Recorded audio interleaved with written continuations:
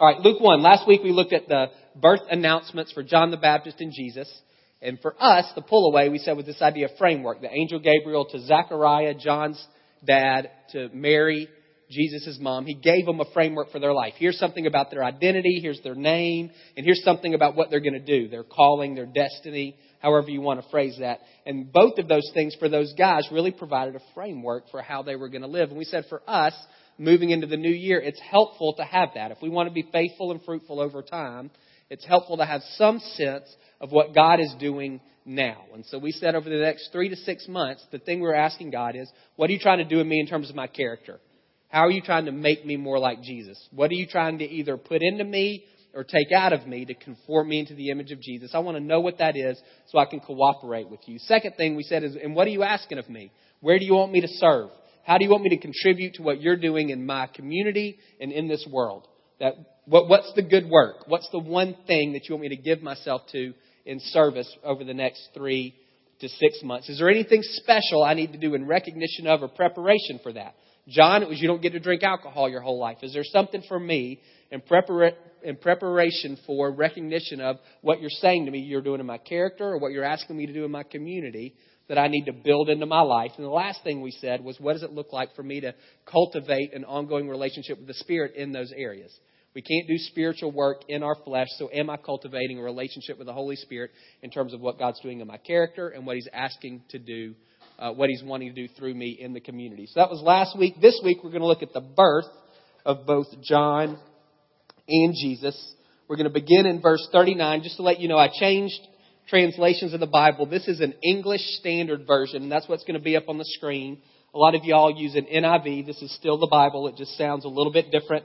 And so you can either follow along with what's up there or you can read along in your seat. In those days, Mary arose and went with haste into the hill country to a town in Judah. And she entered the house of Zechariah and greeted Elizabeth. And when Elizabeth heard the greeting of Mary, the baby leaped in her womb, and Elizabeth was filled with the Holy Spirit. And she exclaimed with a loud cry, "Blessed are you among women, and blessed is the fruit of your womb. And why is this granted to me, that the mother of my Lord should come to me? For behold, when the sound of your greeting came to my ears, the baby in my womb leaped for joy. And blessed is she who believed that there would be a fulfillment of what was spoken to her from the Lord." So just to remind you, we're 6 months into Elizabeth's pregnancy.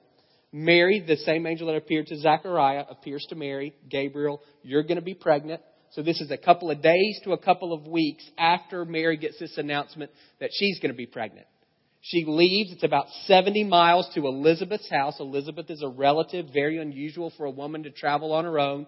But Mary does that. We don't know exactly why. Maybe just because in this announcement to her, Gabriel says, your relative Elizabeth is pregnant as well. And so maybe she's going for support or just to see if we can put the pieces together of what God is doing. But she goes to see Elizabeth. As soon as Elizabeth hears Mary's voice, John, who's in her womb, kicks or leaps, whatever that means. And then Elizabeth, filled with the Holy Spirit, interprets that. We'll come back to that point in a minute. And then this is Mary's response to what Elizabeth says to her. And Mary said, "My soul magnifies the Lord, and my spirit rejoices in God my Savior." Why? Because He has looked on the humble estate of His servant. For behold, from now on all generations will call me blessed. Why will they call me blessed? For He who is mighty has done great things for me, and holy is His name. And His mercy is for those who fear Him from generation to generation. He's shown strength with His arm. He's scattered the proud in the thoughts of their hearts. He's brought down the mighty from their thrones and exalted those of humble estate. He's filled the hungry with good things, and the rich He has sent away empty. He's helped His servant Israel in remembrance of His mercy, as He spoke to our fathers, to Abraham, and to his offspring forever. And Mary remained with Elizabeth about 3 months and returned to her home. Your Bible may call that the Magnificat. That's Latin for that first word, magnifies, is Magnificat in Latin. My Bible just says it's Mary's song. So in response to what Elizabeth says to her, Mary sings this song. The theme to me is reversal. We see Mary saying God is turning everything upside down. He's chosen me. I'm nobody. I'm low on the totem pole. And He's chosen me to be the mother of His Son. He's doing great things through me. He's feeding the hungry. And the rich He's sending away empty-handed. He's bringing down the mighty. He's raising up others like me who who are low. As we read through Luke, you'll see this theme of reversal runs all the way through. Big deal for Luke that when God comes on the scene through Jesus, He runs counter to our expectations. He makes the first last and the last first. So now we're 3 months in. So Elizabeth is 9 months pregnant. Now the time has come for Elizabeth to give birth, and she bore a son. Her neighbors and relatives heard that the Lord had shown great mercy to her, and they rejoiced with her. On the 8th day they came to circumcise the child, and they would have called him Zachariah after his father. But his mother answered, "No, he shall be called John." They said to her, "None of your relatives is called by this name." And they made signs to his father, inquiring what he wanted him to be called. And he asked for a writing tablet, and he wrote his name as John. And they all wondered. And immediately his mouth was opened and his tongue loosed, and he spoke, blessing God. And fear came on all their neighbors, and all these things were talked about through all the hill country of Judea. And all who heard about them laid them up in their hearts, saying, "What then will this child be? For the hand of the Lord was with him." Remember, when the angel Gabriel appears to Zechariah in the temple and says, "Y'all are going to have a son," both he and Elizabeth are too old, or Elizabeth is too old to have children, and they've never been able to have children. The angel appears and gives them this pretty detailed account of what's going to happen, and his response is one of doubt. He says, "Give me a sign. How am I going to know that this is going to be true?" We talked about that last week. And the angel says the sign is you're not going to talk for the next 9 months. That's the sign. And so he's judged for that, and he's mute. The people assume he's deaf as well. There's no indication in the Bible that he was made deaf, just that he was made mute. And so he hasn't gotten to talk for 9 months. And now when he finally says, "Yes, we're calling him John," we see that he's able to speak. And what we're going to read here in verse 67. So this is the first thing Zechariah has said for 9 months. And his father Zechariah was filled with the Holy Spirit and prophesied, saying, "Blessed be the Lord God of Israel, for he has visited and redeemed his people, and has raised up a horn of salvation for us in the house of his servant David, as he spoke by the mouth of his holy prophets from of old, that we should be saved from our enemies and from the hand of all who hate us, to show the mercy promised to our fathers, and to remember his holy covenant, the oath that he swore to our father Abraham, to grant us that we, being delivered from the hand of our enemies, might serve him without fear in holiness and righteousness before him all our days." That's one sentence. So you don't get to talk for 9 months. You've got a run-on sentence is the first thing that you come out with. If you notice, all of that was spoken in the past tense. People call that the prophetic past. So it's something that is happening now or will happen in the future, but because it's been spoken by God, people are so confident that it will happen that they use past tense. And so that's what you see there. Zechariah is using a past tense verb saying, "This is how confident I am that God is doing this in our midst." And now he shifts to future tense when he talks about his son John. "And you, child, will be called the prophet of the Most High, for you will go before the Lord to prepare his ways, to give knowledge of salvation to his people and the forgiveness of their sins, because of the tender mercy of our God, whereby the sunrise shall visit us from on high, to give light to those who sit in darkness and in the shadow of death, to guide our feet into the way of peace." And the child grew and became strong in spirit, and he was in the wilderness until the day of his public appearance to Israel. So that's all we'll hear from John until he's about 30 years old. Now we'll fast forward 6 more months. In those days, a decree went out from Caesar Augustus that all the world should be registered. This was the first registration when Quirinius was governor of Syria, and all went to be registered, each to his own town. And Joseph also went up from Galilee, from the town of Nazareth to Judea, to the city of David, which is called Bethlehem, because he was of the house and lineage of David, to be registered with Mary, his betrothed, who was with child. And while they were there, the time came for her to give birth. She gave birth to her firstborn son, and wrapped him in swaddling cloths, and laid him in a manger, because there was no place for them in the inn. So, see that scripture? According to Micah 5:2, we see that the Messiah had to be born in Bethlehem. Both Mary and Joseph were from Nazareth. They had to get to Bethlehem, so there's this registration, this census. And so they have to go to Bethlehem, which is where Joseph was from. And we see that's a fulfillment of this Micah 5:2. "But you, Bethlehem, though you are small among the clans of Judah, out of you will come for me one who will be ruler over Israel, whose origins are from old, from ancient times." So we see God working through really a secular government at that point. People who don't know the Bible, they're not concerned with messianic prophecy at all. He's working through a secular government to accomplish his purposes. Verse 8, in the same region, there were shepherds out in the field keeping watch over their flock by night, and an angel of the Lord appeared to them, and the glory of the Lord shone around them, and they were filled with great fear. And the angel said to them, fear not, for behold, I bring you good news of great joy that will be for all the people. For unto you is born this day in the city of David a Savior, who is Christ the Lord. And this will be a sign for you. You will find a baby wrapped in swaddling cloths and lying in a manger. And suddenly there was with the angel a multitude of heavenly hosts, praising God and saying, glory to God in the highest, and on earth peace among those with whom he is pleased. When the angels went away from them into heaven, the shepherds said to one another, let us go over to Bethlehem and see this thing that has happened, which the Lord has made known to us. And they went with haste and found Mary and Joseph and the baby lying in a manger. And when they saw it, they made known the saying that had been told them concerning this child. And all who heard it wondered at what the shepherds told them. But Mary treasured up all these things, pondering them in her heart. And the shepherds returned, glorifying and praising God for all they had heard and seen as it had been told them. And at the end of 8 days, when he was circumcised, he was called Jesus, the name given him by the angel before he was conceived in the womb. Again, with Jesus' birth, we see this idea, this theme of reversal. So we have the King of Kings, Lord of Lords, Son of God, born to a nobody in a very small town, in a cave, and placed in a feeding trough for animals. And the first people who are told are shepherds who are considered dishonest and unclean.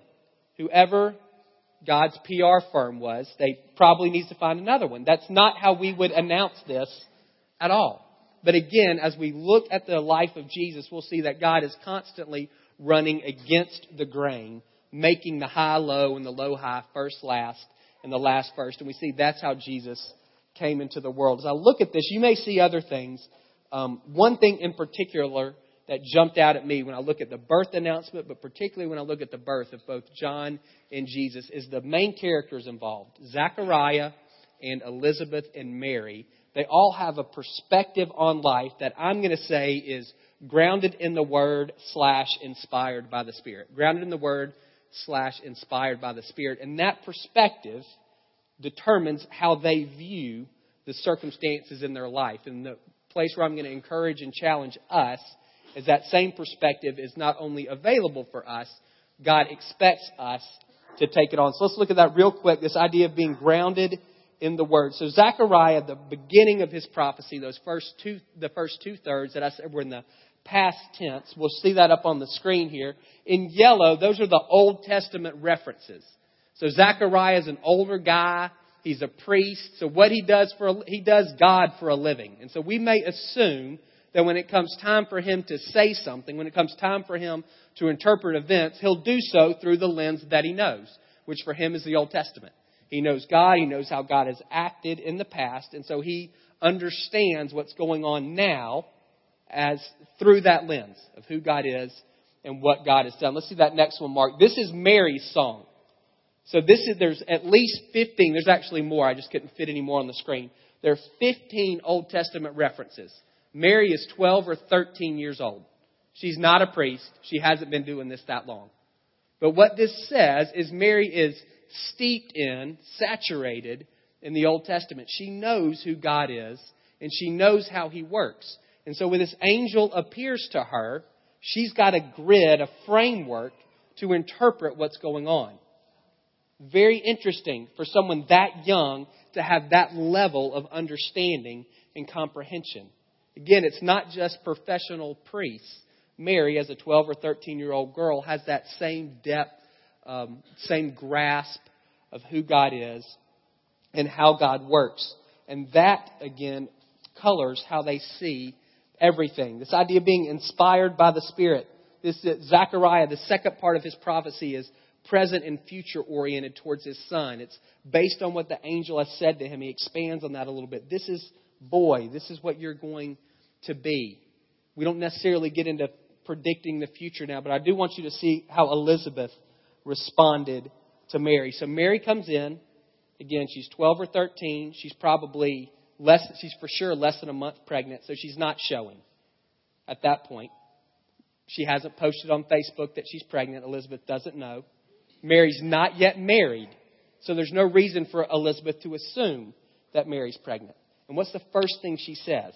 her baby, John, kicks, leaps, and she says, "Blessed are you among women, and blessed is the fruit of your womb." How does she know she's pregnant? There's no outward indication that Mary's pregnant. She hasn't got any advance word that Mary's pregnant. Mary hasn't told her that she's pregnant. I think what happened, it says there, she's filled with the Holy Spirit. Then she says that. I think the Holy Spirit has given her some information. In 1 Corinthians 12, this passage on spiritual gifts, Paul talks about words of knowledge. It's information that we get from the Lord that we couldn't get otherwise. I think that's an example of that.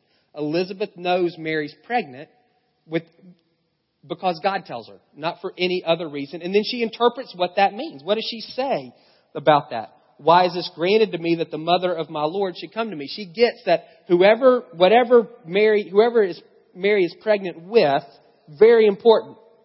She says, "That's my Lord in your belly." So she's got some understanding there. God, in that flash of a moment, has given her inspiration. This is what's going on. Mary's pregnant, and she's pregnant with somebody really, really special, really, really important. That's Holy Spirit inspired. And so we see with Zechariah, Mary, and Elizabeth, their perspective is grounded in the Word. They know the Old Testament. They know who God is, and they know how He works. And it's also inspired by the Holy Spirit. Here's something fresh, something new right now, Elizabeth. This is what's going on right now. Zechariah, here's what your boy's life is going to look like playing forward. And so we have both of those things coming together in their perspective, and those are the lenses through which they view their circumstances. And what I want to say to you is those are the lenses through which you need to view yours as well, and through which I need to view mine. I need to view my circumstances through glasses that are grounded in the Word / inspired by the Spirit. It's interesting. In John 9, Jesus says this, "As long as I am with you," qualifier, "as long as I am with you, I'm the light of the world." He's not with us now. He's seated at the right hand of the Father. What does He say in Matthew 5? I think it's 17. You are the light of the world. He's passed the baton to us. He's gone from being the light of the world to saying, now you're the light of the world. What does light do? It illuminates. And we have a responsibility and a privilege there to provide illumination, to help shine in the darkness, to provide interpretation, to provide commentary, if you like that, to provide understanding for circumstances. What many of us do is rather than looking at our life through the lenses of grounded in the Word, inspired by the Spirit, so this is who God is and this is how He works, and I'm going to receive my circumstances and process and interpret them through those glasses. What I do is I put my circumstances on as glasses, and then I interpret God through that lens.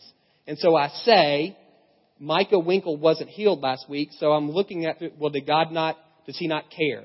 Is cancer stronger than God? Did we not pray hard enough? Did we not have enough faith? Like, I start looking at God through those lenses instead of saying, no, none of that is true. We know God is a healer. He says He is. He says if you have faith as small as a mustard seed, we have that. We came to Him in faith and asked and said, God, do this. That's faith. Expressing trust. How do we express trust? By praying. We did that. And so we're not going to flip and say we're going to look at our God through our circumstances. We're going to look at our circumstances through the lens of who God is and how He works. Tina did that. She's in Guatemala and she sees this. And rather than looking at it and say, oh, those poor ladies, or they just don't know any better, or this is a backwards country, or those people treat their women so poorly, rather than doing any of that, she said she got angry because she knows those women are created in the image of God. Therefore, they have worth and dignity. He formed and knit them together in their mother's womb. Psalm 139. This is not what their life is supposed to look like. And so she looked at those circumstances through the lens of who she knows God to be and how she knows God to work. And you can do the same thing. It takes a little discipline and intentionality on our part, but it's something that's available to all of us. I don't care if you can give me chapter and verses on the Bible. You can Google that. What I want to know is, do you know God? The way to know Him is to immerse yourself in the Word.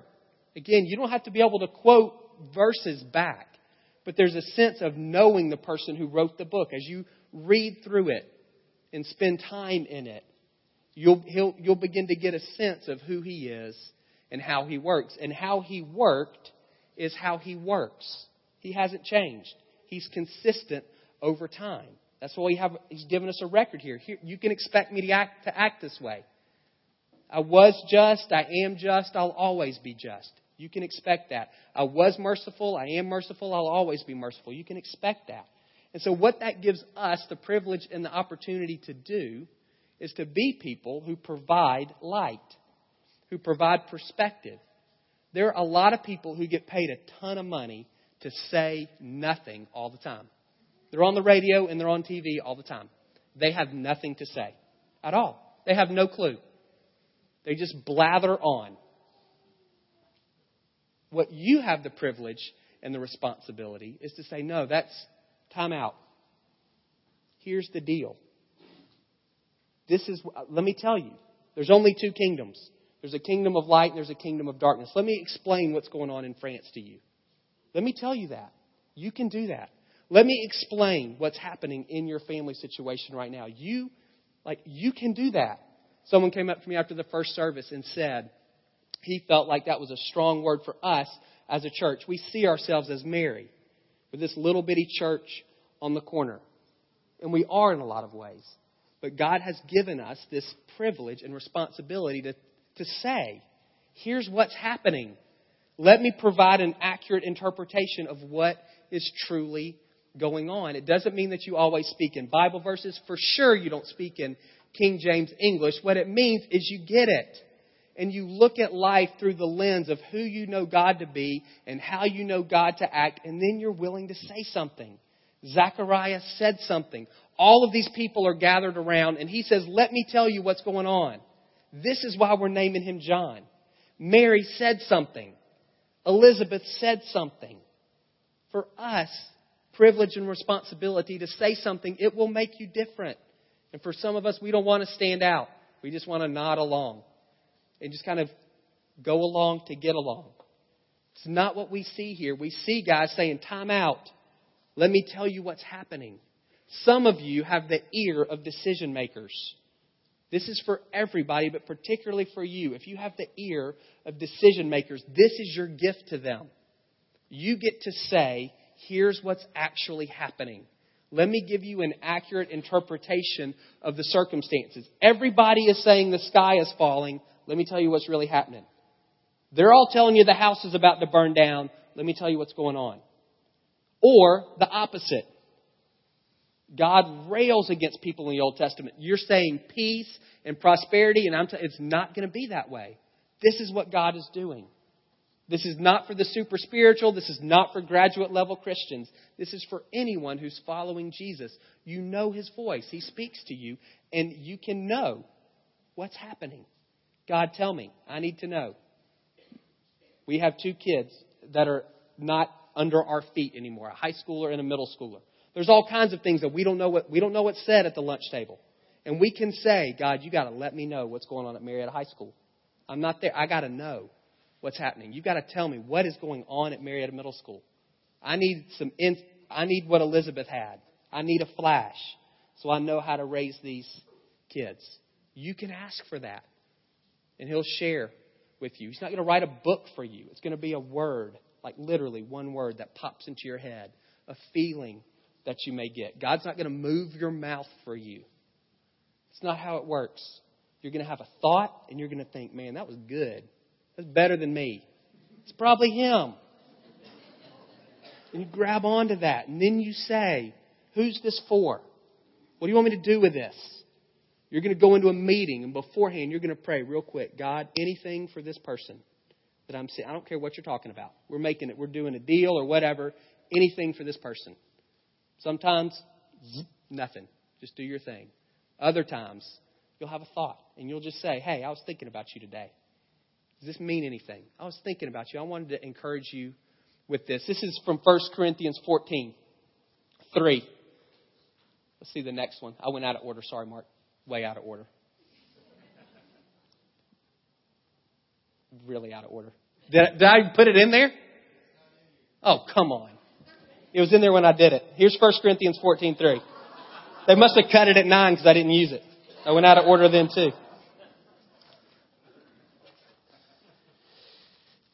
On the one hand, the one who prophesies speaks to the people for their upbuilding and encouragement and consolation. Those three words, your Bible might say strengthening and encouragement and comfort. 1 Corinthians 14:3. That's what I'm saying you have the privilege and the opportunity to do. Upbuilding, or your Bible might say strengthening. That's edifying. Think of the idea of increasing someone's capacity to do something. That's what you're doing. I'm creating space internally for you to grow into who God wants you to be. That's what strengthening is. Your Bible might say encouraging. That's exhorting, spurring one another on to love and good deeds. That's from Hebrews. You have the opportunity to do that. Your Bible may say comfort. Mine says console. 2 Corinthians 1 talks about us being comforted by God. Why? So that we can then comfort others in any affliction that they're in. That's what I'm talking about. I'm not talking about predicting the future for people. I'm talking about strengthening them. I'm going to build you up. I'm going to increase your capacity to be the man or woman that God wants you to be. I'm going to encourage you. I'm going to spur you on to love and good deeds. I'm going to tell you what you can do, not what you can't. I'm going to see the things in you that are gold, and I'm going to say yes to that. Yes. And I'm going to comfort you when you are busted up and it doesn't work. I'm going to comfort you with the comfort God has comforted me with in the past. That's what I'm talking about. You can do that. That is available to you. Soak in the Word. And I mean that. Don't just blow through the... You can read the Bible in a year. I've done that. I'm not against that at all. I'm honestly, there's no ribbon at the end of that. God is not going to give you anything on December 31st. He's not. But you can do that if it helps you. What I want you to do is, I want you to get it. I want you to know who He is. I want you to be able to tell me, this is the heart of God. He seeks and saves those who are lost. Why? But I see it in Luke 15. He goes after a lost sheep, and He goes after lost coins, and He goes after a lost son. That tells me that's what He does. He seeks and saves those who are lost.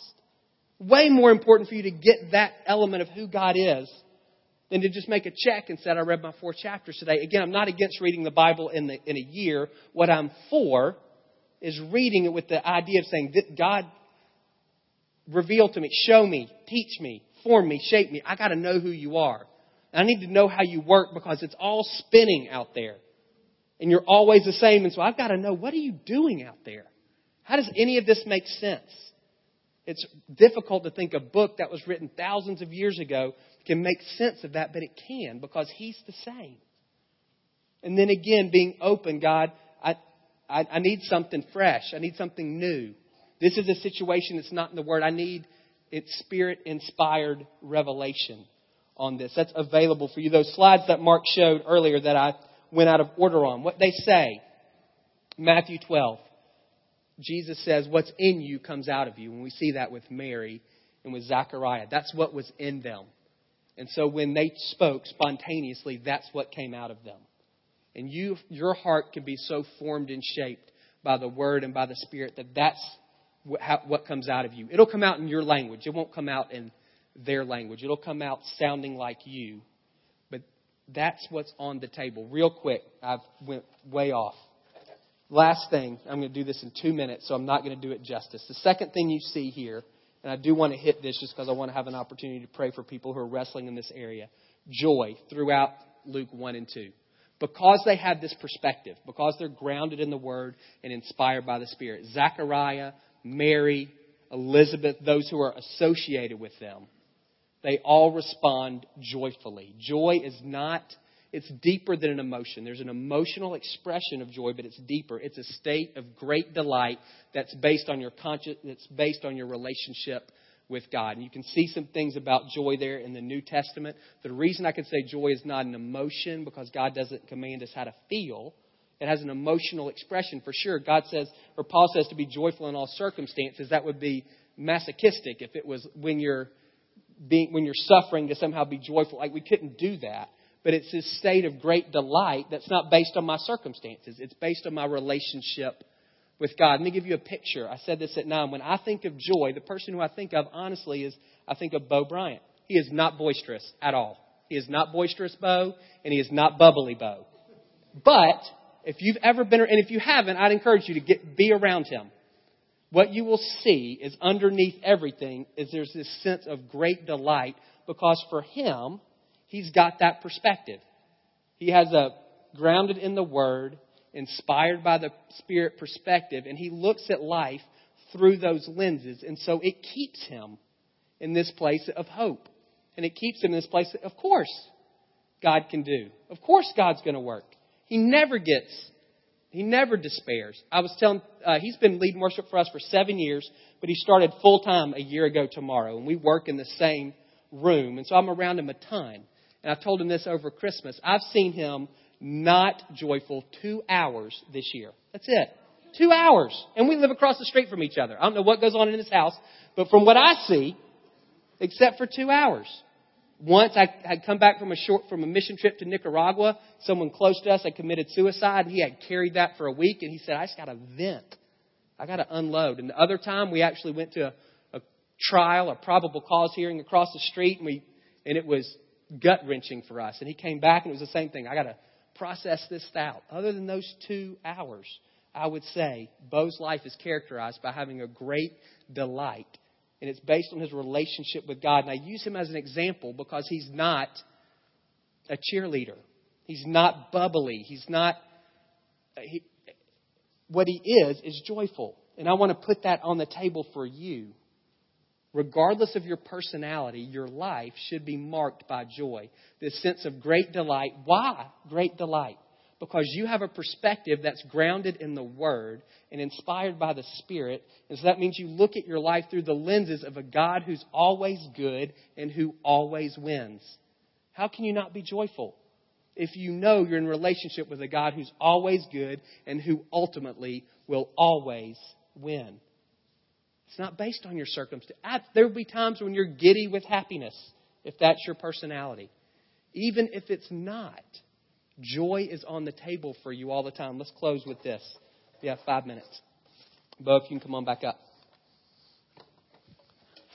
You crying? Oh, my gosh.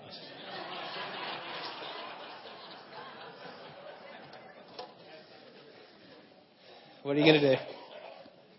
Surrounded by sissies.